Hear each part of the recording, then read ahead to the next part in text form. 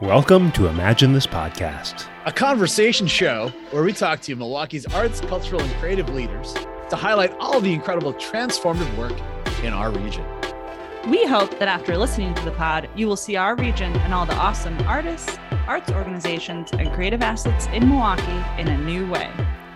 I'm David Lee. I'm MacArthur Antigua. And I'm Lindsay Sheridan. Still feels weird to be in real life, looking at both of you in your faces, not on Zoom. Yeah. I mean, doing the podcast. Really. It's weird that you don't have three other windows open and just reading other articles as you're doing the pod. I don't multitask. I said my thing out loud. What? The truth comes out as Mac leaves. Yeah, final episode. Hey, Mac. Yes. Hey, Lindsay. Feels so weird. Hey, Lindsay. Hey, listeners. Hey, Lindsay. Hey, Mac. Hey, everybody. Hey, David. Hi. Apologies to Elizabeth in advance. This will be more chaotic than normal. No. Yeah. Hey, Mac. Who's our guest this week? Our guest this week is me, What? Mac Antigua. Why is that? Because I'll be leaving Imagine MKE, so we're doing our exit interview Publicly, that's right. We're doing a public exit interview because I'm all about transparency. I'm all about Yeah, all we'll see if you save anything for the real. and then my sub pod where I will really give all the real things, except that's behind a Patreon paywall. So, What will your sub pod be called? yeah, that's a good question. What would my sub pod it'll be called? What's the opposite of imagining? It's yeah, right. It's just anxious worrying. Wallowing. Anxious, yeah. But it's thinking about all the times in my past where I messed up and just go stupid. Just doing that. The opposite of joyful abundance, actually. Just hateful scarcity. Hateful scarcity. Just thinking, just sitting there, lying awake at night. It's 2 a.m. just staring, going, oh, I remember when I botched that. That was great. Oh, yeah. So it's just putting a mic in front of you. Yeah, we'll have a mic in that. Yeah. It's a middle of the night. I have it next to me. I pull it podcast. on my desk and I just pull it over and I and then David's in the corner of the room, thumbs up. Sounds good. Levels are good. Keep talking. Does Maru make guest appearances in this? She's just snoring. I love this shadow idea of joyful abundance as hateful scarcity. Hateful scarcity. That should be the next product that comes out. AKA life in the nonprofit industry. Hateful scarcity. I see. Okay, so funny. Actually, that's the sub pod for when you leave Imagine. So Antoine will be joining you on Hateful Scarcity. Yeah. Can't think of a more natural guest co-host than Antoine Carter on one called Hateful Scarcity. Instead of wearing his usual baseball cap and jersey, he just wears This is like the antimatter, right? The antimatter world of somewhere, the opposite world. Yeah, that's so funny. The darkest timeline. Yeah. Well, Anyway. Yeah. Yeah, tell us more about our guest. So our guest today is Mac Antigua, who was born in Lincoln Park, neighborhood of Chicago, back in the mid-'70s. And then, in his house in the right room, you could see him posing in front of a picture of a 1976 bicentennial flag. Do you remember that? It was just 76. It's a cute little photo of me smiling. And then he grew up in the suburbs of Chicago, which is where he still loves his Chicago teams. He never thought he'd leave Chicago, but he married an academic, and they ended up moving to Houston, Texas. So I lived there for a while, and then they moved to St. Paul, where he fell in love with the Twin Cities. He foreshadowing, he didn't know that was Artsitopia, USA. Probably would have loved it more. And then the academic decided to move us back to the Midwest and lived in Milwaukee for the last 11 years. Wait, Minnesota's not the Midwest? No, it's a separate Shangri-La. It is. It's where all the people are above average. It is a shining beacon of. It's a shining beacon of possibility and hope. Not the dystopian hellscape. And so that's what the Great Lakes. At least our part of the Great Lakes. The other part of the Great Lakes. The non-superior part of the Great Lakes. Yeah, and so there you go. That's the bio. And he spent how many years in Milwaukee? 11 now. I still will reside in Milwaukee, even though I'm leaving Imagine MKE. Now, don't you reside in the other utopia called Shorewood? Shorewood, Wisconsin. Not actually in Milwaukee. Can we not give it away to identity hucksters who are now spamming my Wells Fargo account and going, where's he from? What hospital was he born at? That's what David's doing. David's like Mother's David's maiden just name. setting this out to all his like right. his the Malaysian and Singapore syndicate bot that are army is hacking, coming to they're get you. Yeah, hacking that's right. away at trying to break into my bank account right now. Just like, Mac, tell me about your first pet. What was the name of your first pet and the street you grew up on? Well, thanks so much for joining us Yeah, today. great to be here. I'm sure everyone listening at home, is this a bit? It's not a bit. This is my last formal pod in a role. If I come back, it'll only be on as a guest or a disgruntled listener. I'll send in mail, voicemails to the pod. That and is just be like, that is actually the tax that you owe me for leaving is that you need to send disgruntled emails to pod, All the time. pod at Imagine. Pod, I'm going to just keep sending it yeah. to Pod and Imagine. Yeah. Yep. There are going to be lots of end of the world provocations and Yeah. connections to Herbalife, invitations to be part of my multi-level marketing scheme. Well, I think that's what we're gonna need, right? Is we're gonna need somebody to continue to make fun of Lindsay, and so the pod emails will be helpful. David, I think you do a great job I think with that on your own. David can do that He's a just pro. fine on his own. He's a pro. It just might come off as a little biting at times. Yeah, when David does it, Yeah. it's a little rough. It's a little. Wait, what? David Are you does saying it. you saying I'm too incisive? Well- Exactly, like a scalpel, like a scalpel. Yeah. When I do it, it's a It's loving and jokey. yeah, it's like a pillow fight, I don't, big goose down pillow. I don't like this direction at all. Okay, moving on. So Speaking thinking of pillows, guys, use promo code MacLeaving at the Casper if you want that. at the mattress. Pillow Guy's website. At the Pillow- like, my what's Pillow going on Guy. here? My What's Pillow going Guy's on here? website. What happened? I'm What joining happened? Mike Lindell. I don't even know his name. Joining him. That's why I'm leaving. We had him in there. So tell our listeners where you are going. I have accepted a new role as the Deputy Director of Community and Network Impact at the My Brother's Keeper Alliance, at the Obama Foundation. So that's my new role. Oh, so just some random place that nobody has ever heard of. Nobody. You're A little taking small. little I'm really demotion. into small Yeah. You- yeah. mom and pop Yeah, nonprofits. yes. He got the phrase in one more time on the That's right, podcast. that's It's right. a favorite Mac phrase. Small mom and pop shop. You know a small mom and pop shop called the Obama Foundation?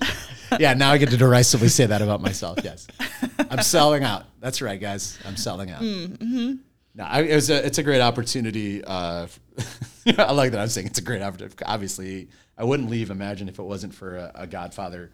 It's either this or right for SNL. Like those were like the two big gigs. Or I'll say this out loud. We have a friend, Alicia Gonzalez, through Oh yeah. NGen. She's the executive director of Cubs Charities, Chicago Cubs Charities. I want that would have job. been the other That one. would be the other job. Well, I would you're moving into foundation world. that It could be. happen. Well, and so like the role is My Brother's Keeper Alliance is in 250 cities where they have sort of these backbone organizations trying to improve the outcomes of boys and young men of color. So my role will be making sure that those backbone organizations get hit better outcomes and utilizing the platform of the foundation with regards to technical assistance in terms of networking, in terms of getting resources to these folks to do that. So and it's I started my career in youth development, and so even though I'm not directly serving young people, it's really exciting to get back into it and working to improve the trajectories of hundreds of thousands of young men around the country and families. So that's the serious skinny about it. Looking, Yeah. So yeah. Well, we obviously could not be more excited for you, despite the fact at how sad we are for And a little for your angry. loss. Sad and anger. Yeah, it's full. It's been full. It's been a full last couple of weeks, guys. In meetings, just the daggers of stares. The quiet moments of reflection aren't about what's the work about. It's like, I hate you. I hate you so much. If you weren't officially on the slap tour, on Lindsay's slap I'm in tour, it now. you're in it now. I've you moved up. are on the top, I moved up to greatest hits. two-handed Yeah, slaps. that's right. I go like, whack. She's going right and left-handed. It's like the bear clap Bear clap slap. or the shark clap, whatever that is. Yeah, that's like an east-west clap. Are you saying a north-south like clap, like a slap? Both, Yeah, probably. listeners, if you want to get on hashtag Lindsay Slap Tour, it's really easy. It's really easy to get on. Well, no, it's actually pretty hard. I Yeah, you had to take another job. had to take another job to do that. yeah. It requires worming your way into her heart. Yeah. And then breaking it. That's Killing it. Killing it from the inside. That's it. Just ripping it, severing the aortas and ventricles. I don't know any parts of hearts. That's true. Well, Yeah. And now and Lindsay now is assured I will go back to icy I see walls, setting up the walls. Well, so I won't be hurt again. On a warmer note, I can be warm too. Thank you. Yep. Only robots say that, by the way. That's only AI and robots say things like, I can be warm. That kid in AI. I think that was the line. That was the kid in AI. What is that kid doing? Was that Haley Joel Osment? He's around. He's around. Shout out to my guy, Haley Joel Osment. I like how you pronounce the N there. Like, you really hit that N. Osment. Yeah. Yes, Lindsay, as you were saying, you can be warm. This is fun. This in-person thing is fun. It's fun. For us, maybe not our listeners. Yeah, as you were saying. Do you want to take a crack at answering our classic opener question? Yes. Have you been thinking about it? I did, but didn't we do this on another pod? Maybe. Yeah, maybe, but I'm sure you have more stories. All right, so give me the question again. Yeah, tell us about an arts and culture experience that had a strong imprint on you. So I didn't prepare for the test. Mm-hmm. You've only been asking this question for 100 other people. Well, no, but when you turn around on yourself, it's hard. Well, the boilerplate answer has been around improv. Like I always mention how watching, and I don't want to necessarily repeat that, so I'm trying to figure out another experience. But it always comes back. I mean, I do want to speak to that because I've been thinking a lot about the effect of it on my life, and I'm trying to think of another. Well, maybe I'll just keep unpacking it and just sort of. I think why like seeing that first improv show. So I'm going to say the same answer, but I'm going to hopefully find another insight. That's what I'm doing for those of you listening. So I remember going on campus at Northwestern and watching improv in person for the first time after watching it on Whose Line Is It Anyway, like on WTTW PBS, like watching the imports. And who's the cast then? That was like the British John Sessions. Clive Anderson was hosting it. Okay. And like all these really, but then you also, I think Styles, guys like Styles and Proops, Greg Proops would be there. And I just marveled at seeing it in person and seeing people my age doing it. And like, I just wanted to do that. That was one of those moments like, I want to do that. And what do you think? What do you think felt like? What did you see in the people on stage, other than like, oh, that seems fun? Like you probably had another reaction, like that you wanted to see yourself. Well, it's. I think it's this vibe of like they look like they're friends. They look like they're going to bat for each other, and it's that teamwork. I loved it, and it would later translate into when I would study improv and do improv at IO. One of my favorite teachers, Liz Allen, would say the opportunity to perform on stage is the opportunity to show love for each other. Like that's what they're coming to see. Like, yeah, they're coming to laugh and they want to be entertained, but they're really seeing a group of people so committed to each other over this course of time that's something they wish they had in their own lives. And so if you're doing that, that's great. So that really hit home for me like years later. Like, oh, that's what I wanted to do. And I can think of the times where I didn't do well on stage was because I was scared or I wasn't taking care, I wasn't trying to do with my scene partner or my ensemble mates. I was like trying to protect myself. Like, oh, I want to be funny or I want to not look bad or something like that. And it took me a while to understand, like once I could let that go and just care about the other people on stage and make them look great or just have fun. And again, this is a bit of veering. I remember there was a time where I'd have friends come out to shows and be like, oh, you had a great show. I had a good time.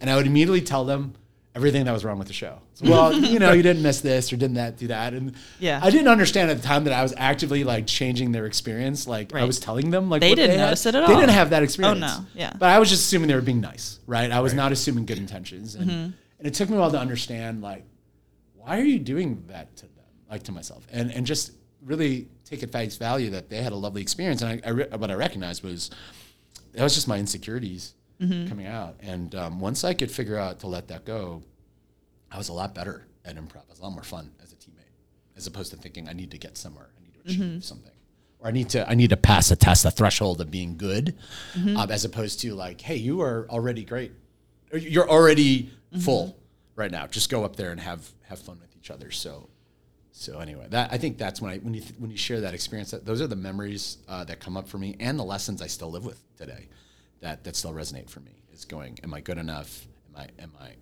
Do I deserve this? Like these are questions that I still grapple with professionally and personally. And I think improv because you're dealing with failure all the time and complexity and ambiguity all the time. It was just, as a kid who grew up who didn't want to fail, as a person who grew up who didn't want to make mistakes, who felt like I had to be perfect for a myriad of reasons. And I hated getting one wrong on a test. And I hated, which meant I hated getting constructive feedback, right? I hated being reminded of like how did it run. So so then like once I was good at things, then the stakes were higher. And if anything, that made it even harder to like learn and all these things. And then it made it harder to seek out opportunities to grow because you just I wanted to protect myself. Anyway, doing improv was just a stark invitation to go, do something. No, it's about being vulnerable. It's about being present in the moment all the time. And so that's the spinoff of like and again, maybe it's on this last conversation on Roll, why the arts matter to me was that having that opportunity to learn and grow in that way. How have you in your professional experience and even potentially personal, right? Like how have you found the opportunities to kind of take those learnings from improv that, you are just enough and whatever you're giving to your scene partner is just enough into role or in person? Have there been times where you've been successful in sort of like making that transition shift in your mind of like, I don't have to be anything more than I am. I just have to be me in this moment. I think there's a mental model growing up that if I'm in front of someone, I need to be the expert. I need to have the answer. Or else right, it's almost like a transaction. They wouldn't have me from them, right? Right.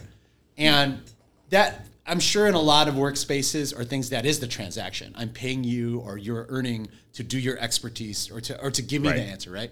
And what I'm hearing you invite me to consider is, but there have been times in my work where I'm dealing with a question that isn't, we're dealing with something that doesn't have an answer. Yeah.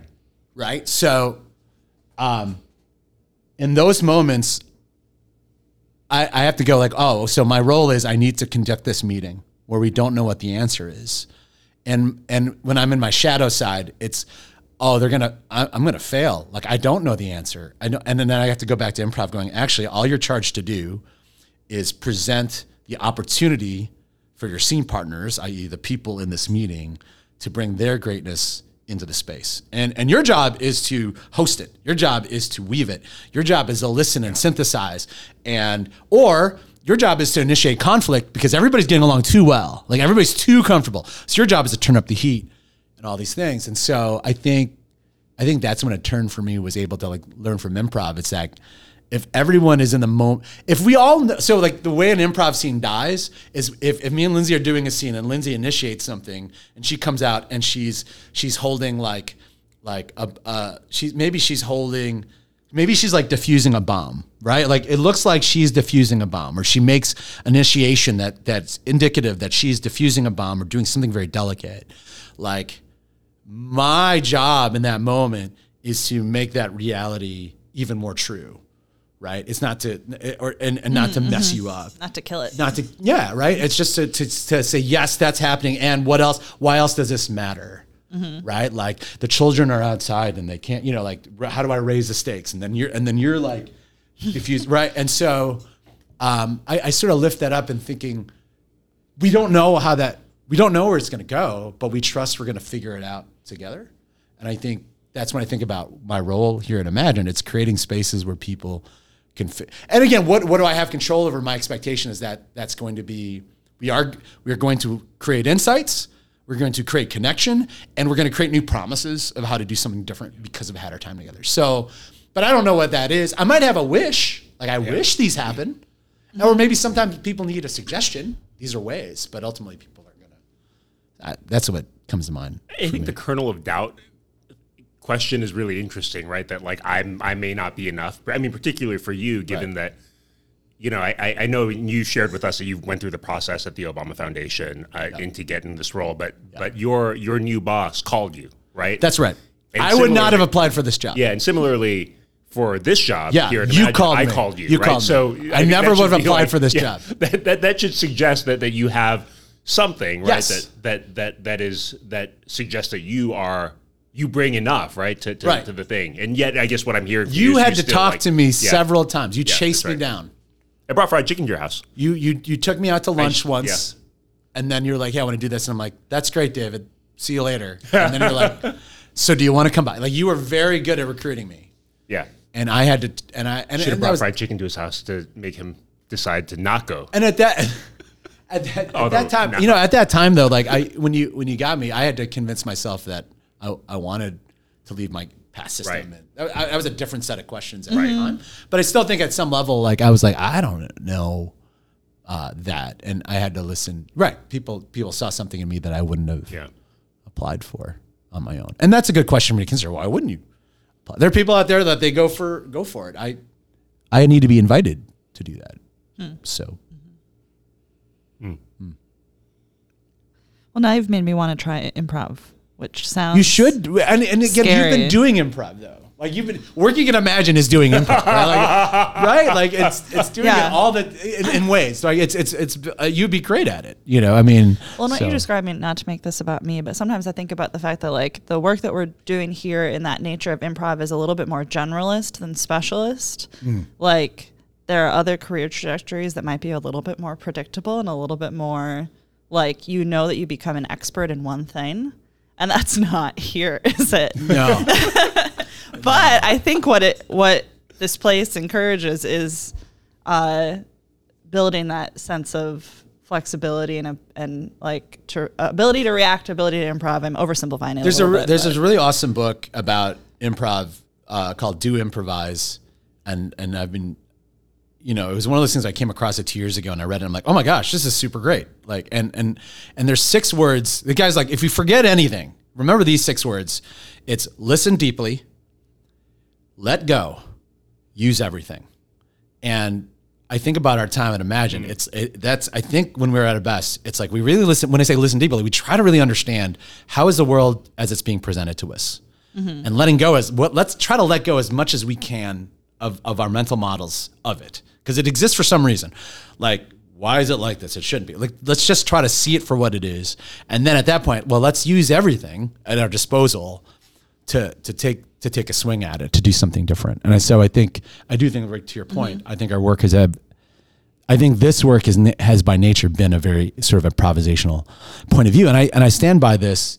Lindsay, and I was chatting with this David earlier as I reflect on the big picture. We're in a time of great collapse, right? The great institute. This is a lot of our own backroom talk, right? Of like all the things we know are not working. Right. What they're trying to do, and so therefore, one of my favorite teachers, Raj Chawla, shared with me.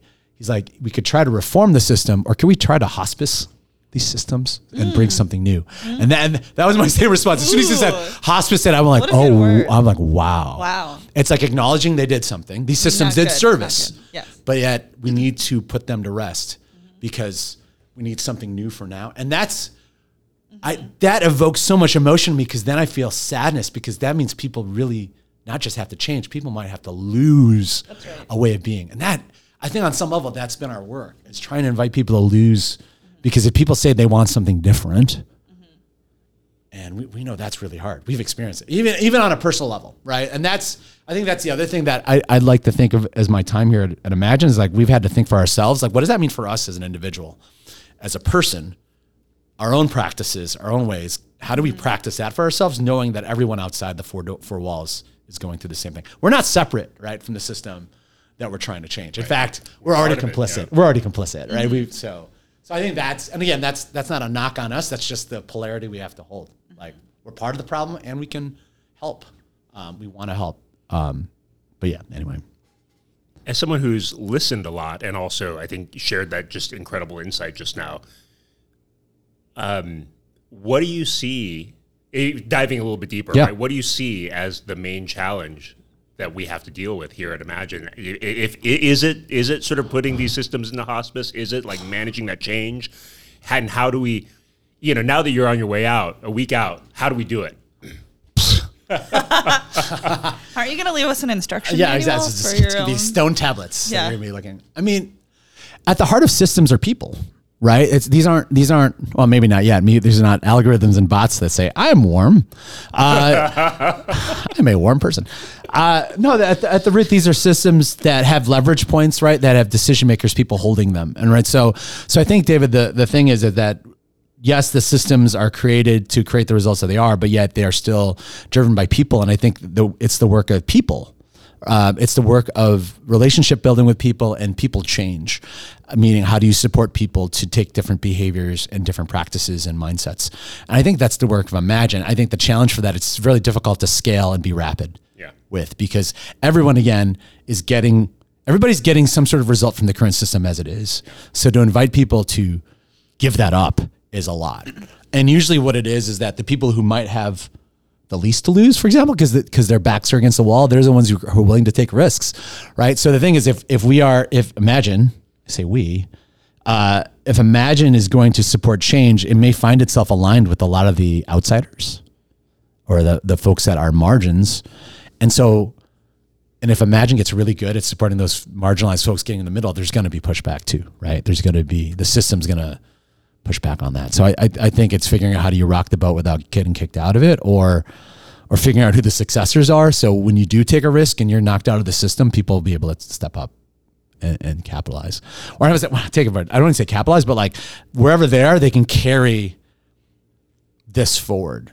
So at the end of the day, it's not Imagine's work to be the only one. It's our work to support everyone, as many leaders in their systems, to do the thing in their system the way. So that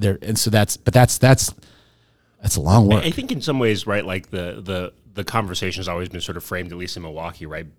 Institutional, non-institutional, big, medium, small, right? Insofar as like the different stakeholders, affiliated, unaffiliated. And I think to your point, like this idea that like it is our role to support leaders in all of these different systems, regardless of size, regardless of shape, regardless of affiliation, to be able to have the tools and the support they need to be able to make change within their system. That is the thing, right? And I think that like I think if we're able to stand behind that result and continue to stand behind that result, but that also requires people to join us in that work too, right? Yeah, and I think the folks that are likely to join are folks that either are inspired by whatever's offered up as a possibility, and or maybe they're already struggling in their system and they want to figure out how can I get traction in my system, or what are we offering them to do that? So, and it's going to sound really woo-woo, Oprah crystals type stuff, but I think ultimately it's about developing people, and I think if Imagine continues to develop people, when I say or serve as a catalyst for the people's development, then it's going to succeed, or it's going to win, not just as an entity itself, but the effort of building a thriving city, driven by arts and culture, is going to happen. Right. So, or at least it'll be accelerated if it wasn't more compared to a world that this wasn't there. But, yeah. I mean, I look at the things that I'm proud of the most. That's great, because that was my next question for you. Yeah. Yeah. And I think about, like, I think it's creating, it's when we've been able to like convene people together in a way, and new ideas were generated and new possibilities were generated, and it would be even better if ... I had a better executing muscle, right, to support more, to execute, or we had the collective muscle to implement. Like I think back to when we started and led those first meetings about having the DNC art activation in the city, and we were able to mobilize so many people in meetings to potentially align around something. And we had grassroots and grass tops, right? And so that's like the first thought of like, wow, people, this could happen. And we were on the verge of having that. Of course, life takes a turn and things are different, but we continue to convene people in different ways, and through the like arts and culture and public health cohort, or our affinities for small arts and culture, or even in our work groups, right? The different ways people have connected and built relationships through that. Like that's what I wanted to do when I came over, and I think we are. I am left with a feeling of it could be better, and I don't know how much of that it's me, and sometimes in my shadow side of feeling the deficit just in life I mean, that's something I'm trying to manage. Like again, the show. Really, did you like the show? Right, like that. There's a bit of that. If you're like, oh, Mac, I saw your work in Imagine over the 3 years. It was great. And I'm like, really? Like, there's a vibe. I'm still like, I don't know. You know what though? I mean, I think what you're talking about is the shadow, the basements and balconies. Basements and balconies of the maximizer strength. Okay. Which we both have. Backdoor strengths pod. Top five. Pod. Yes, as always. Maximizer. And I wonder, I mean, what you're speaking to is like, there's a certain amount of that it could be better that is healthy. And not healthy. Asset. And not healthy. And there's yeah, exactly. Yeah. So like what's the I don't know what the line is. And I'm not sure in this like moment in your life where you're thinking on the way out, like to what extent that sort of like I think the line is clear in hindsight. Yeah. And the hope is I wish I had the wisdom in the moment to have to be closer to appreciating the line for what it was. Yeah. Right. And that's right. And I think now that I'm 47 years old, I can access it a little bit better. Another bit of personal data for those for the hackers, for the Malaysian hackers. You can go to my Amazon account and order all the Finish soap for the dishwasher. I'll never notice. What day was that birthday? Yes, my birthday was February 29th. February 29th. I think that's a me issue I have to manage, but then in hindsight, again, I go back to it. It's sort of like my hope is that, and I hope that Imagine holds this, right? Like it's both. So again, it's not either or, it's both and. Like this work really matters, but it doesn't matter so much that you don't want to risk something, right? Or we can't be too precious about it. Kind of like the first podcast, where we can't be perfectionists about it, right? Like, that's right. Or else you just get stuck. So I think that's a dance that you'll continue to figure out. So as you're fading, and what am I trying to say? Let me try this. As you're fading out. It's like in Back to the Future. It's like in Back to the Future. Back to the Future. Who's gonna know my Gen X references from now on? All right. This is a problem. You know what you could do, David? You could write them down on a sheet of paper and mail it to me every 2 weeks, and every fortnight I'll return an email going yes and that, and then you'll be like, oh yeah. When I talked about Charlie Sheen and Men at Work. You're going to have to explain whatever your movie reference was to me yesterday. Oh, the Moneyball reference. Yeah. Yes. Yeah. Okay, anyway.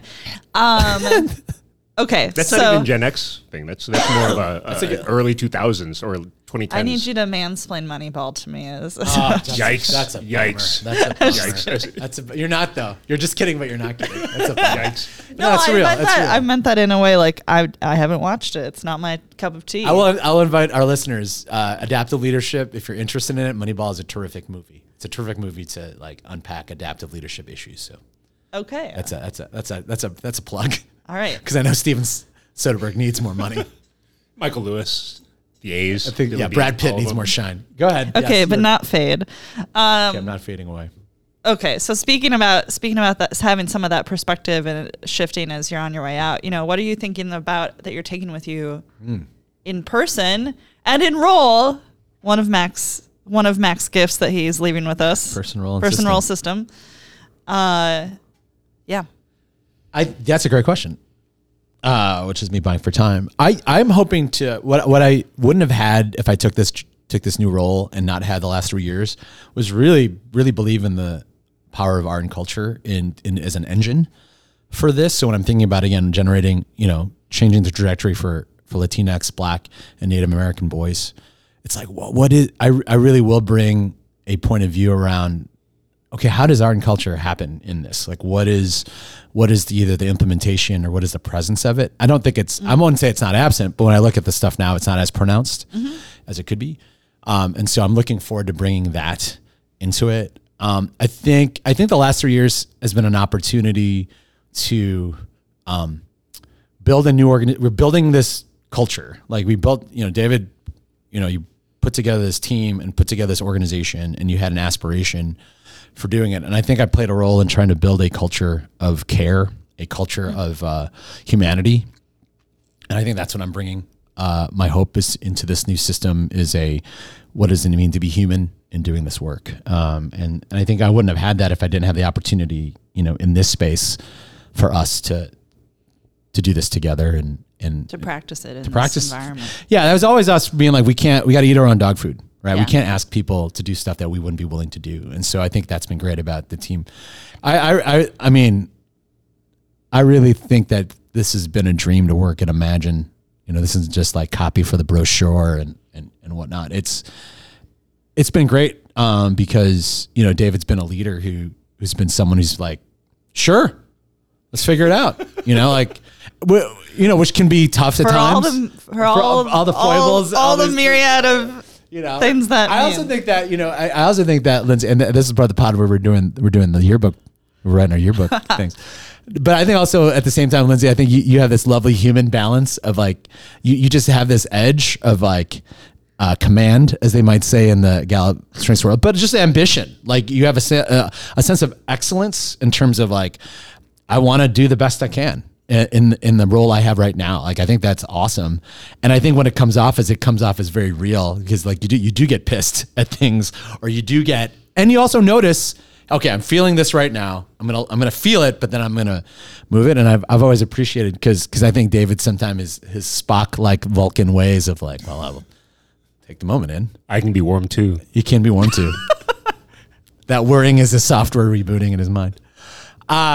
But I think Lindsay's also, you've carried this sort of the real, like, this is real, you know, like this sense of authenticity. And it's not to say David hasn't been authentic, because we've reached the roast part of the interview. We reached the roast part of the. Sorry. No, but I think you manifest it.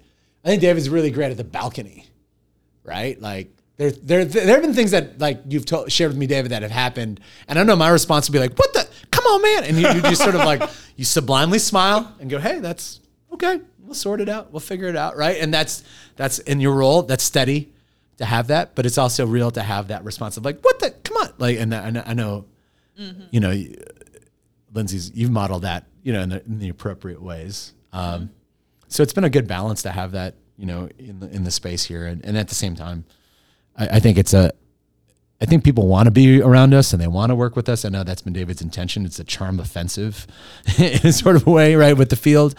And I think what it is it's modeling like, this is how working could be like. Why wouldn't we work this way? And I think the folks that have touched us, that have connected with us in our cohorts and our spaces, they bring that back into their systems, right? They and that bring have joined our system and Yeah. newer. Yeah. And they join in different ways, and Yeah. and they respond, and they and so, but I think that all takes time, you know, for people too. I think you were talking about earlier about the idea of like, you know, people going to see improv shows and sort of like loving the fact that the people on stage are having a good time, and they're in it for each other, and they are sort of like they love each other, right? They're doing work for each other. And I think in some ways, I think for us as an organization that produces meetings where, you know, some combination of us are always in front of some room to an audience, I wasn't joking when I said that's basically our product, right? Yeah. And in some ways, like whatever feeling that this group had for each other had to come through those meetings, just, you know, at the same time as these meetings had to be accountable, results-based, and all that other stuff. Like, we also had to have fun doing it, and we also had to seem like we were having fun, because that's the thing that's gonna that's that charm that's gonna like win people over, right, to the mission. I want to say, like, I think every time, not just the meetings I led, but like the meetings, you know, you would come to me, Lindsay, with like, hey, I'm going to do this meeting, or Dave, you're thinking about it. There's always this notion of like, we want folks to be better off. Yeah. Right. And it sounds simple, but I don't think that happens a lot when people do meetings. I think they just sort of think about, well, we're going to meet to meet. And I think there's this genuine, like, people are taking time to be with us, and we want, and also we want them to feel awesome because we want them to come back, right? And do it. And I think you're right. Like, I think we sort of carried that, you know, with some discipline of execution, but also holding it to. I interrupted you, Lindsay. No. I want to ask more about, not to be too like technical, but first I have a thought. It's interesting that the way we were founded needed to attract people who had that comfort of being front of room to some extent, like paired with that knowledge that, you know, in the classical sense, like our collective impact work required us to be a leader of a group of people, each of us, and care about accountability, and you know, in a way that's kind of an interesting mix for an organization to start out needing to have a whole bunch of those sorts of people. because we were executing work through these lanes. Right. Anyway, but what I really wanted to ask, not necessarily purely technically, but thinking about like, what is it about Imagine style of convening that you have led that's unique and special and all of that? Well, I think what I tried to imbue in our time here was that one, that when you're bringing people together, ultimately people that are coming are full of gifts and talents, and they ultimately want to do something bigger than themselves, or else they wouldn't come to the meeting. Now, of course, some people are contractually obligated to go to meetings, right? Like that's not true in all systems, but I think when we convene, that's the possibility. You don't have to be here. You can be at 90 million other places, or maybe your boss forced you to be here. Fine, but you still chose to honor your boss. And so, but at the end of the day, the belief is everybody that steps in a room has gifts and talents, and they want to be part of something bigger. And then paired with that with, okay, then we want to have relationships matter. You know, yeah, the topic matters, but how these people connect with each other matter. And then how do we actually invite spaces of vulnerability and intimacy, right? Not just because we're trying to, I think the thing is, if we want real results, we need to have real connections and real things. Mm-hmm. And again, this is an assumption. It's a thing. Like a lot of people just kind of go through the motions in meetings because not people think about meetings as these moments of possibility. Like I like to say, like Lindsay, like, how can this meeting be the one that's on the postage stamp that you were there? Like that's how, like, it'd be great if this was a top 5 meeting of the week, but what if this was the thing that the trajectory changed for whatever we were trying to do? Right. And so, if that's the case, what needs to be true? Right. And that, so thinking from that standpoint, I think is a different way of even thinking about how to set up a meeting or something. It's not trying to add gravitas where it isn't. It's trying to honor the possibility that the universe convened us in this way. And it'll never happen again, right? Because the river's going to keep flowing. And we might meet again, and we might have a podcast together, but it's not the same. But in that moment, something's conspiring for us. And so how can we meet that possibility? How can we meet that moment? And so that's when so again, what makes Imagine special is we hold for that possibility. When I'm at my best, I'm thinking that in the design, not like, oh, can I just use an old template and just get through this? Because I have those thoughts too. Yeah. Because when I have those thoughts, it's because I'm scared. It's because I'm scared of the possibility. I'm fearful. They're going to find out I'm a fraud, as opposed to, no, let's dig down and go, well, what was I put here to do? Or what is the possibility that I can invite this group to think about in one way and do this way? Shoot, let's start with a poem. Or shoot, let's talk to each other for a minute about what matters to us. Let's just whatever. Let's have people just connect in a different way, because I could talk myself into that because I really want this to be on the stamp. I want this to be on the Franklin Mint coin, this possibility. And I think the other things that we believe is that, well, if this meeting could have that, then people will either leave with a new insight, or people will leave with a new relationship, a new friendship, or a new way of working with somebody, or they'll leave with a new promise. And so that's why I think our meetings could be special, that is there. I share this in my emails to people, that Anais Nin quote of like, throw your dreams into space like a kite and you don't know what will come back. A new love, a new friend, a new country. Right. And I know that's heavy for like a work group meeting possibly, but it's like, to me, that's behind, like when we bring anybody together, this could be it. Yeah. And so my hope is that Imagine will continue to be a space that holds that possibility. And I think when we're at our best, people might come in going, I got to come to this meeting. And they linger afterwards because they just want to stick around and talk to other people. Or they're like, they leave going, I'm checking out feeling so light. I'm checking out feeling hopeful. I'm checking out like that. They literally feel that way differently and go, great, we changed their life for an hour. All right, let's go again, because we're only as good as our last meeting. Let's try it again. Or whatever, and so that's what I think of when I think about what makes. I like to think how we convene special. It's a weird thing, right? Because I think meetings are so quotidian and so mundane, and people do it all the time, right? You're in 5, 6, 7 meetings a day, and yet they are the engine by which work gets done. That's how it gets done, right? And so people don't think about what it means to bring people together to talk about a thing, to align results toward a thing, and then to make actions and go off and do things, right? Like, but I think that was the little bit of the revelation that I had coming in this job, is that, like, if we can figure out how to change the engine by which people come together to meet about things, because typically 99% of the meetings you go to are terrible. You're like, why am I here? What am I doing here? this is nuts. Or we're just going through the motions. Or just going through the motions, We're that's like, right.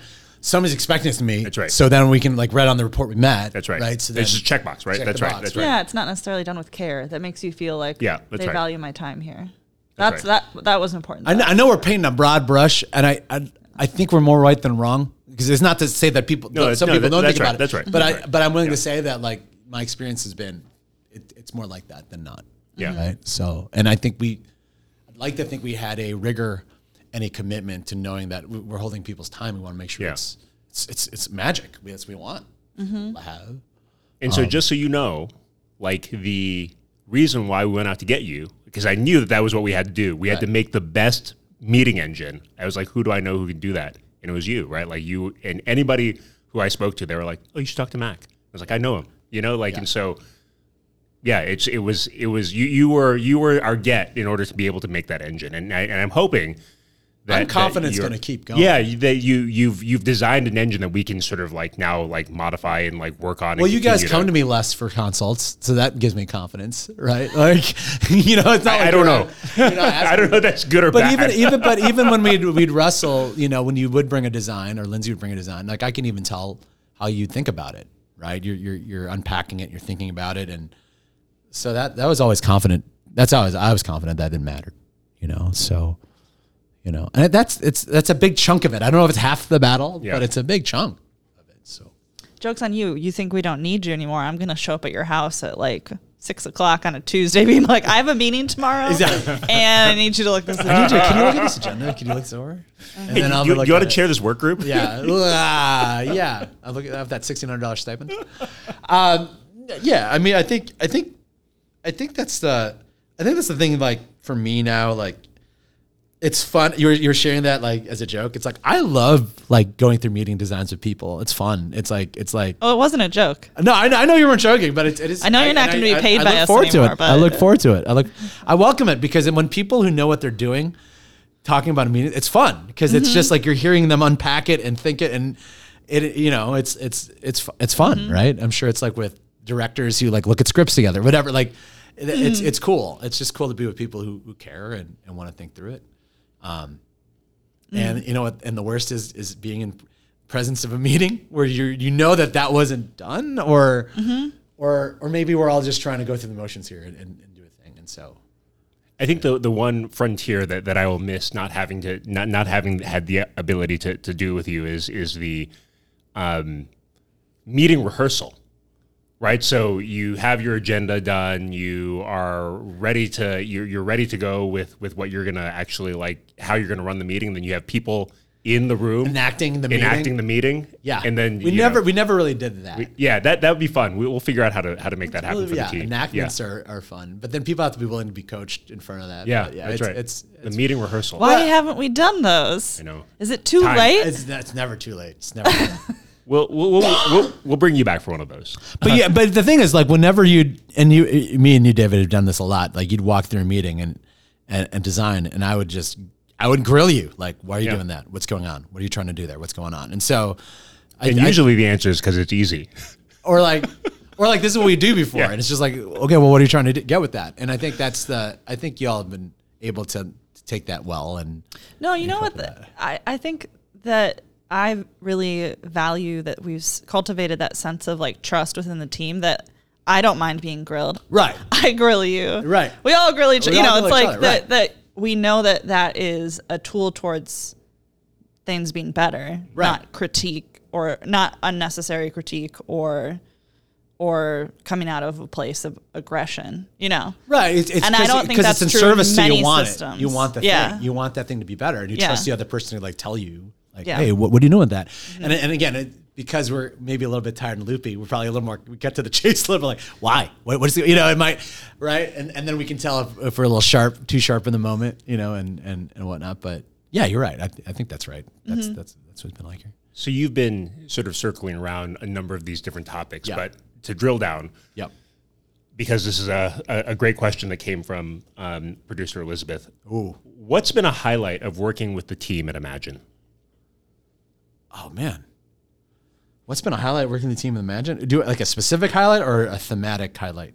Like, what do you want? Take it where you want to go. That's terrible to tell somebody who identifies as ENFP on the Myers-Briggs Type Indicator. Dude, go where you want to go. There we go. It's That's a 5-hour another pod. greatest hits. It's a 5-hour pod. Another track on the greatest hits. Also, on the this Mac was greatest hits. this was my question, but it's Oh, okay. then sorry about that. So there's another great question from Lindsay. I mean, I think a highlight.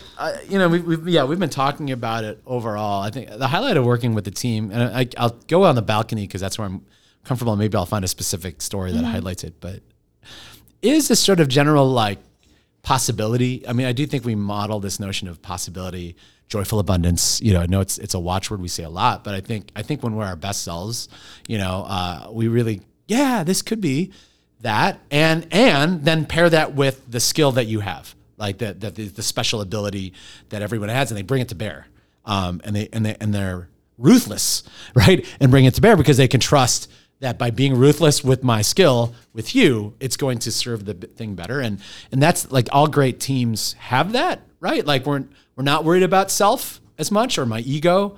We're able to let that go, going, oh, okay, how is this going to be better? And I know that if I'm feeling my ego, right, if I'm fearful or I'm trying to protect my ego, then there's something about this I'm not clear on, right?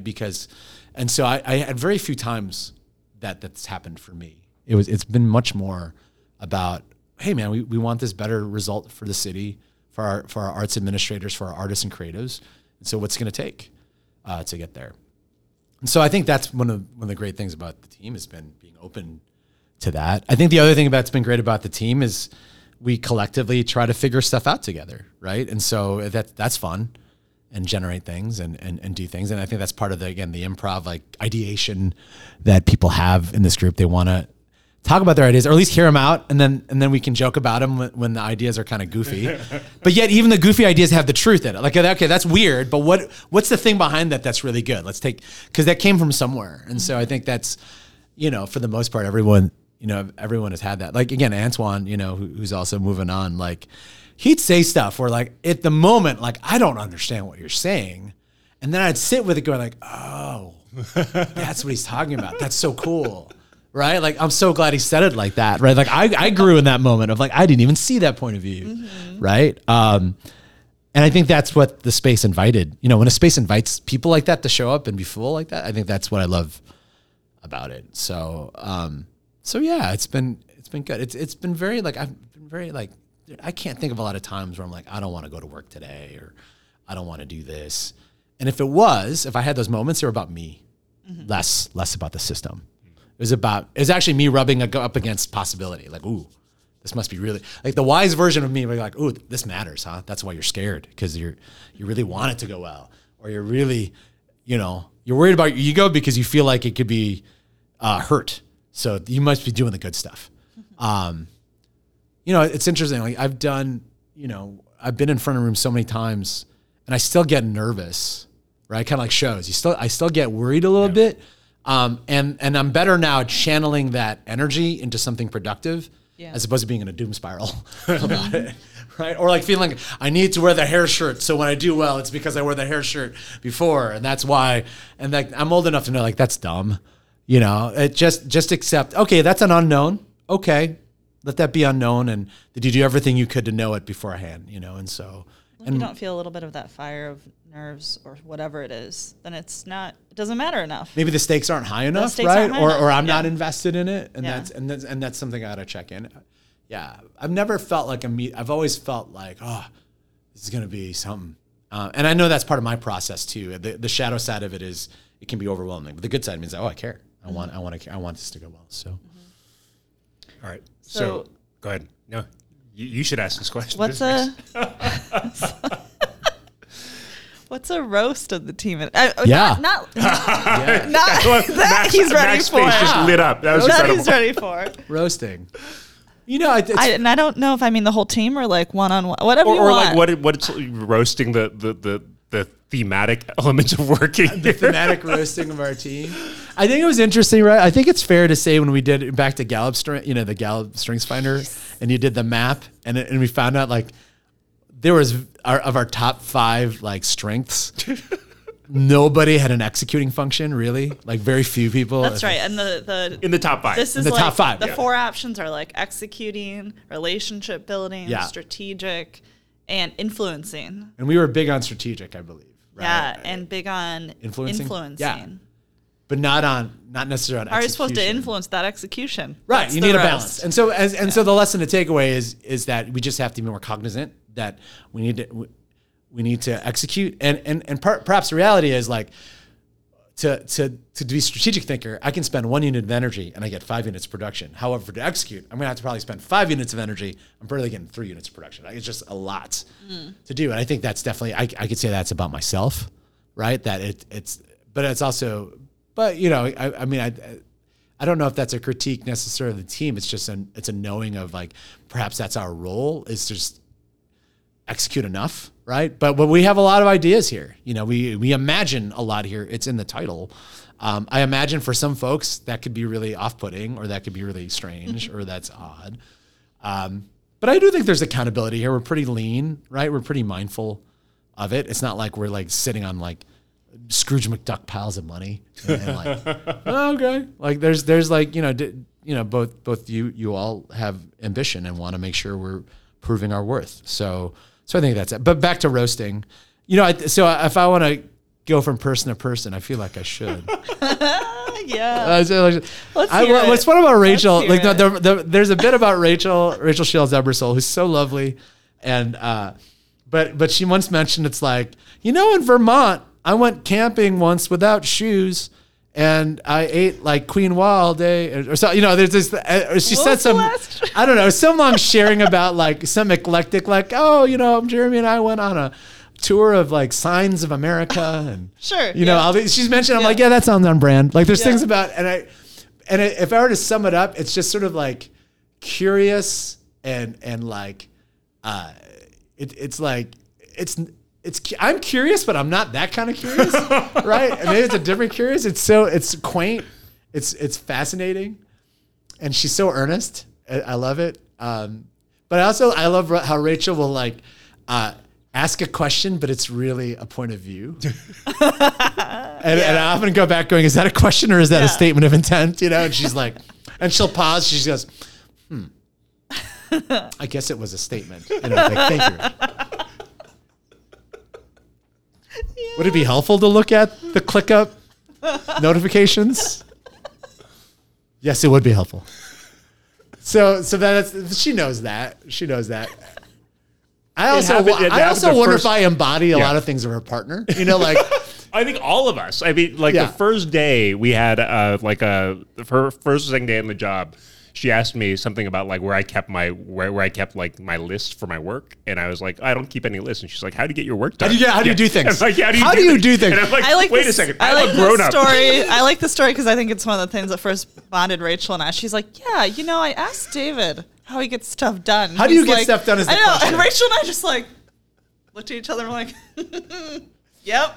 Here's the thing. That's a fair question, but the way she asked it was existentially challenging. How do you live? Like, that's how it lands on me. Well, how do you get stuff done? And then I had to pause and go like, hey, wait a minute. So David's reaction is a little bit of possibly like defensive-ness, like I'm an adult. I'm a grown-up here. And Rachel and I, knowing David, are like, yep, that's the answer we expected. That's right. I'm a grown-ass man.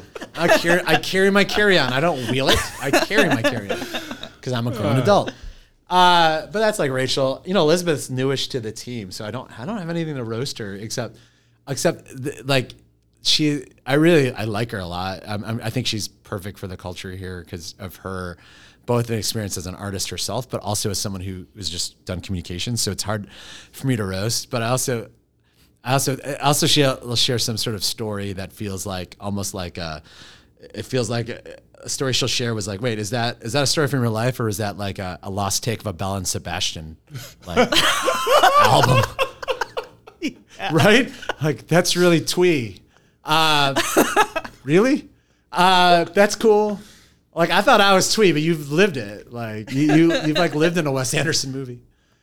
It's probably not fair to roast her on it, but I don't have much to roast her. Like, no, I think you're representing like she is incredibly thoughtful and probably expresses herself in a way that is much more eloquent than any of us, perhaps. Yes. And she has this depth of life experience where suddenly you ask a very basic question. She's like, well, you know, and my family was living in, like, whatever exactly. it is. We were river rafting on the Amazon. Reveals once. like depths of life that is really like, she's generous. She's willing to share it. That's like generosity. But also you're like, wait, what? Wait, what? Like, huh? Like, well, okay. Yeah, absolutely. But I would, and to that end, like anytime I would share, like do something in a meeting and she like really resonated with her, like I'd be like, yes, because that means it's deep. Yeah. Even though like everyone else I care about, there's something about like when Elizabeth like she would like put like a heart emoji like in the meeting at them, like, all right, at that point kind of crushed. And she does a good like prologue to the answer that's like, wow, what a great question. Yeah.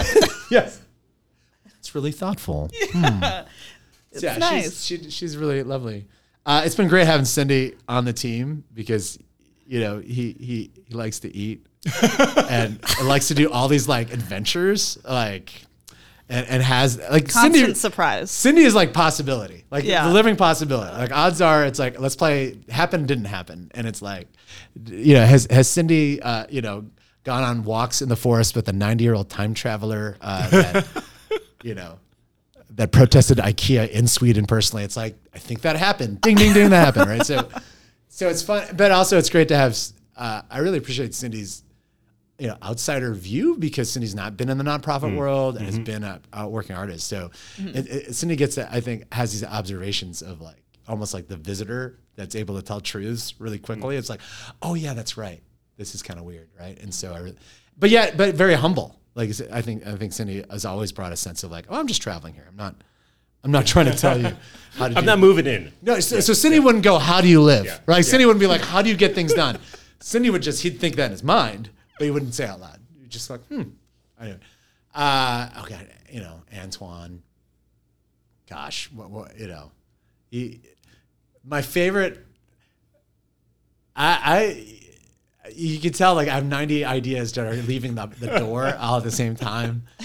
I will say that one of my favorite memories of Antoine was we shared the story about being at Great America one time. and we were talking, just a random like rip. We were just talking about Great America. And we referenced like the Whizzer. And I don't know if listeners know what the Whizzer is. It's one of those light coasters. It's not like intense like the Demon. It's almost perfect for just like, oh, you're new to coasters.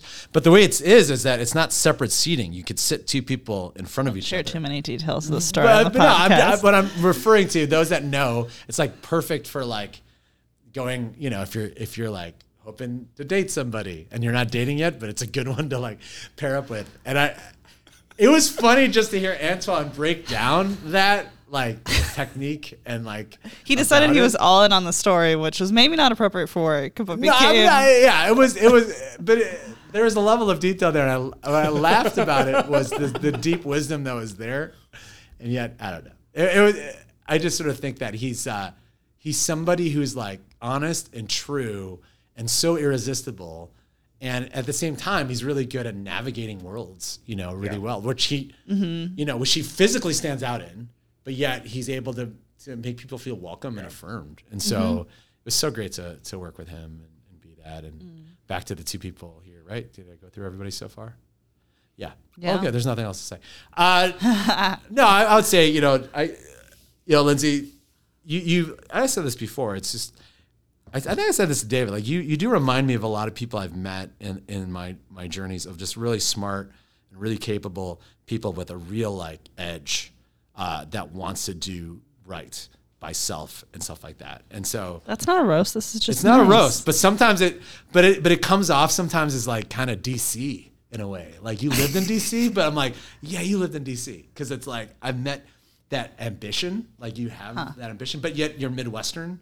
In the sense of you know how to manage and hone it, like it isn't consuming you.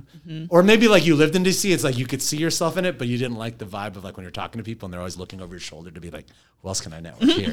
Like you saw it for what it was and you're like, I don't want to be part of that world. But like I do think that I always appreciated that sort of continuous edge that you had. And sometimes you'd respond as a human being really quickly with it, and it was kind of fun to hear that response. But then you sort of calibrate it, like, okay, I said that, and we can't really go to specifics on the pod. You continue to work in this role. You continue to work in this role, so you probably don't want that out there in frustration. But I mean, I think it's been fun, working alongside you in that. And I think you're also really good at bringing up difficult things in a way that's not personal. When I say like work things, like you brought up stuff to me, and you're like, well, how could this be this way? And I knew what you were doing in the moment. I appreciated it. I'm like, I don't know what you're doing. You're checking me. You're managing up or whatever, or managing to the side. And I always have sort of appreciated that because I definitely needed to be managed at times with things. And I guess back to David, finally is, sort of roasting David. I never felt like I'd have to explain to people like, oh, I work for my boss, but he's not my boss. We've known each other for years, but he's my boss. And I think boss is a funny word. It's a funny word, right? Mm-hmm. But I wanted to honor the authority because I do think there's decisions that you do, David, that I didn't want to do. I was glad I don't have those decisions. And you carry those decisions well. Like the way you do that is graceful. But at the same time, I've never felt a level of like authority with you. And so I've always appreciated that. I always compare back to a movie reference. I thought like you were Michael Douglas and I was Martin Sheen in The American President, like that kind of vibe. Do you remember that movie? I'm looking at Lindsay. Do you remember that? Come on, you gotta love that movie, right? You know what I'm talking about? It's a great American movie. President. Aaron Sorkin at his best. I think I've seen it, but sorry, continue. Well, there's that scene where they're having it out. He's mad at Martin Sheen's character, and Martin Sheen tells him, it's like, if it wasn't for me, you'd be the most popular professor in Madison. He references that he's right. And like, I'd like to think we had that vibe of like, even if it got real, we could tell each other the truth on things. But yet your credit is you would never really take it deep and personal. You would just go like, oh, that's good to know. And as someone who like myself who hates conflict, because the feelings, it was really easy to have conflict with you, Dave, because I also knew it was like, oh, well, I know where you stand. I could tell you this in this way, or I could say it in this sarcastic, jokey way, and it's just me processing it in that way. But perfect person for me to work with. I know the system I'm mentoring is definitely different than that, and I know that. That's what made it hard to leave this system because I really like this what's going on here, and I think it'll continue to be great because you're going to bring in people you're not going to bring the next me in. You're going to be people in that spirit. And we're going to be better because that's what we need now. Is something. So as we're looking for the next person to fill the job requirements or the job functions that you filled, as you know, when we've recruited people in the past, we've asked them to listen to some of the podcasts, right? So this other person may be listening to this right now. Yes. What do you want that person to know about your role? David likes film, so talk about film in the interview. Yeah. Oh, yeah. This is the direction. Pro tips for the interview. Not pro tips for the interview. Pro tips about the job. Pro tips for the job. No, I like the interview direction too. Lindsay likes people who can execute, who have a track record of execution. So you're saying? Sorry, say it again, David. I want to answer for the actual question. Yeah. What do you want the next person in your role to know? Yeah, I don't know if they're going to do the exact role, but I think what they'll need to know is that they're charged with holding a possibility for a lot of different stakeholders. And you're going to have to figure out how to hold that possibility of a different future in a way that's graceful for people because they'll want it, but they'll know that they're going to have to let go of what they currently have. And so how do you set up ways of convening or conversations or activities that get people to normalize that? They're going to have to figure out how to do that. And so when you're going to take on this job, there's going to be times, and for me, I'm a feeler. Like I feel these things. Like I could feel the anxiety that people had, or I could feel the pushback that people had because the idea that I was inviting them to consider went against everything that their reality is right now, right? But that's what it means to work in Imagines. You're the container for holding it, and be ready to hold a different thing because maybe something else emerges and hold it. Not letting it go because, we're wasteful and we don't execute, but rather you're really listening to what the system needs now because there's a pandemic and we got to do something different or whatever the next thing is. So I think it's a real it's this polarity of you have to be grounded in values of inclusion, and again, not DIE inclusion that's turned into a checklist, but like holding people's humanity and you have to be committed to that. And you also have to be committed to like being ready to wreck them because if they really want a different result, they're going to have to change. And so I think this work is about that at some level, right? And navigating that and holding that. So, and my hope is that the team is really tight, because then the team can lean on each other when they're feeling that, feeling unsure or feeling that it's, it's okay. It's just a system responding. So I think coming into this, you got to be open for that possibility. You got to have your stuff together coming into this role. And that doesn't mean you're like the best at something. It just means you're really grounded in it, because you're going to hold so much uncertainty and ambiguity for people. And you got to be graceful in holding it for folks. So, because then that invites them to join you in being graceful in the ambiguity and the volatility and the uncertainty and the complexity. So that's, if you can do that. Yeah. An album that a new album that Spotify happened to recommend to me this week. Yeah. It's by an artist that I was not familiar with. Her name is Shannon Lay. Okay. And the whole album is about change, which I was like, thank you, Spotify. Hey. I will Did take Spotify this. also say, I can be warm? In my algorithm. The algorithm said but Lindsay, I can be warm. I was like, are you looking for a therapist? No. But a line from the first song on the album just, I don't know, seems to resonate with this moment and what you're saying about this. People will lose, and change is scary. But the line goes, "Without change, something sleeps inside us." I just really, that feels like a tension that we're holding for ourselves and for the sector, and the comfort with becoming awake. Then. Well, when you say that, Lindsay, what comes up and I know about myself is that I like routines. Like I want consistency. Sure. And things. And if I left to my druthers, I wouldn't order something different from the menu. Because they want that predictability. I want that security and knowing the thing. But to your point, I also know when I'm doing that a lot, I get restless. I get anxious, because what I'm doing is I'm not listening to what you're talking about. Is that something different or possible or change? So I think I know I manage that in myself. I try to manage that. Hey, where do you want? And I think if I really dug deep, I don't want to let the other person down, if that makes sense, because I don't know what's going to happen, and I hold them this old model of it's got to be good, as opposed to it's going to be what it is. I think that's right. I think that resonates with me a lot. So, as we are beginning to wrap up, yes, thanks for listening, Eric. So as the person who discovered or who forged the power for this podcast to give our guests the limited time of becoming the arts and culture czar. You also have to do the ritual where I take that power away from me. Yeah. Well, that's when I bring out the big broadsword and Highlander you. That's happening next week, next Friday at the exit interview. Stay tuned for that one. We'll have to live pod that one. What would you do as the arts and culture czar? Got to work fast, because we're already over time. You're already negative minutes right now. What would I do? The answer is what I like everyone talking about is really about investment and intentional investment in it. And I would want to invest in having a diverse ecosystem of arts and culture. And so it is identifying who are the independents or who are the smaller outfits and how to support their success and thriving.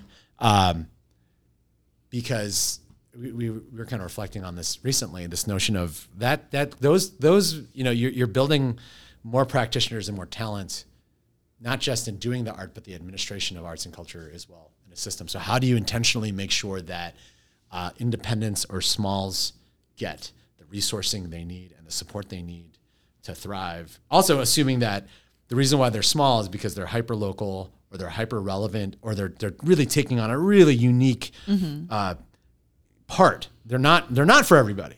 So my hope is, how do you create legislation? And again, that goes back to funding, to make sure that that's vibrant and that's happening.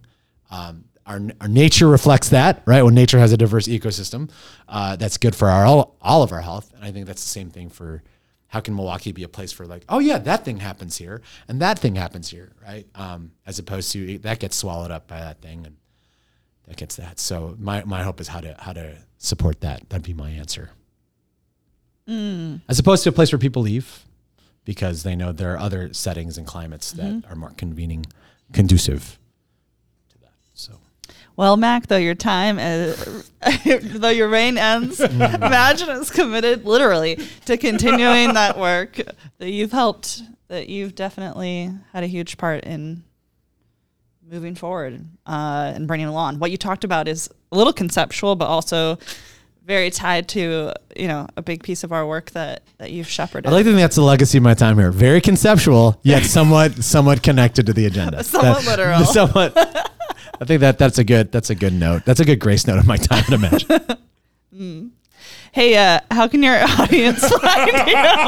Yeah, you can find me at at MacArthur31 on Twitter or on Insta.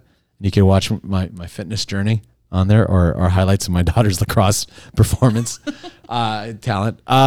You could also find me at I don't have my email. I'm not gonna give my email out, but I'm over at massivecreativity@gmail.com. Oh shoot! There another. There. I look forward to that. That's Google. out. Come on, Gmail. Good luck on sorting that out. I'll be over at the Obama Foundation and look at the My Brother's Keeper Alliance. We'll be doing work over there. And At Mantigua at obama.org. is that how it works? No, I don't know. No, I'm it's- just guessing. No, you're right. It's either like first initial, last. It's probably that. It's probably that. Probably that. It's probably first. Just give initial, it a last go. name. If you Yeah, feel give it a like go. trying to email back, me. I'm going to try. I'm going to Now, put the it reality all is, the- I don't give out money, guys. I just want to be clear. Don't hit me up for money, and I don't even. Or how about dinner invites for don't- the former first family? I don't even think I don't think I'm even allowed to look at the president for the first 6 months. It's probationary.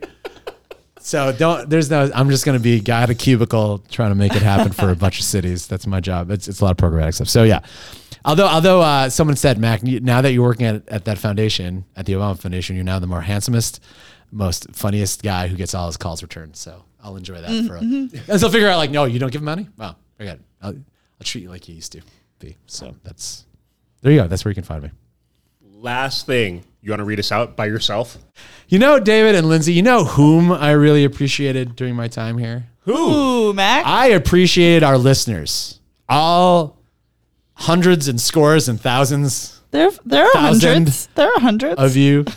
Thanks for listening, y'all. If you enjoyed this episode and you like that, keep supporting the podcast. Please share with others. Post about it on social. If you'd like to guest host, you can ask them at pod@imaginemke.org. They might give you a tryout. Oh. Imagine this podcast is a team effort, produced and edited, once hosted by MacArthur Antigua, but will currently henceforth be by David Lee, Lindsay Sheridan, with support from Elizabeth Gasparka, and maybe you, again, if you submit your guest hosting application. It's the flagship of the Imagine MK Podcast Network. Opening theme was written and performed by Bobby D, Bobby Drake, Bobby Digital. Make sure you also listen and subscribe to Black Imagination and back episodes of Arts Forward MKE, all of which can be found in imaginemke.org podcasts. To catch all the latest from Imagine MKE, do look at what I will do and hit them up at Twitter and Instagram at Imagine_MKE or Facebook Imagine MKE, or go to imaginemke.org and subscribe to The Amplifier so you too can get recommendations and updates around how thriving our arts and culture community is in town. Thanks again. They will catch you next Tuesday when they have a phenomenal guest. Who's the guest? Sarah Luther. They will talk to Sarah Luther, the mayor of Silver City. Indeed. Bye, everybody. Love you, Mac. Love you too. Bye. This is Diane Choi. I'm the Associate Educator of Youth and Family Programs at the Milwaukee Art Museum. Mac is such a master facilitator. I learned so much participating in the public health cohort that he led last year. I also really learned a lot about facilitation in his leadership during the Imagine Summit last fall. And Mac is just such an inspiration to me in how to really get people together and excited to get to know each other and work together. And I'm so going to miss him at Imagine, but I hope all goes well with him at the Obama Foundation. This is Christine Fleming, Manager of Community Engagement at the Hagerty Museum of Art at Marquette. I first met Mac on June 7th, 2019, about 4 months after starting my role. When he was working for Public Allies at the national office, they were so gracious. They let me go to a training or a kind of gathering, and he was there. When he joined the Imagine MKE team, I was thrilled because Mac has this ability to hold space like no one I've seen before. I've been told I have boundless energy, But Mac absolutely puts me to shame. Through all the meetings leading up to the DNC, his enthusiasm on the podcast, Mac is one of those rare people that fills a meeting with joy, be it in person or virtual. I know Mac will absolutely crush his new role, as he has for all of his goals. I'm sad to see him go. This is Dan Condon from the loyal Boulder, Colorado Imagine MKE fan base. Mac, you're one of my longest standing professional relationships, and of course, a solid friend of over 25 years. You're my favorite facilitator, and I love working with you when given the opportunity, even though I haven't officially worked with you since 2004 when I left Public Allies. Mac was communicating with me through the process, and my first selfish thought was, what about the Tuesday pod? Who will make fun of Lindsay? Upon congratulating you, of course, your response was very asset-based and community-driven. You told me, this is a win for the crew. And Mac, I'm so happy to be in your crew. Thanks for what you'll accomplish for our nation's boys and young men of color. Also, you're kind of an Obama stalker, huh? Love you, brother. That was super lovely. That's great. Feels like am I dead? Am I dead now? I'm looking at water. I think I'm dead. So lovely. Of course, David hooked that up. David was just cackling because he's like, yes, of course. Of course. Thanks for that. That's so lovely. It was so hard to sit through. I was hoping for my connection to break up. That was really great. That was really great.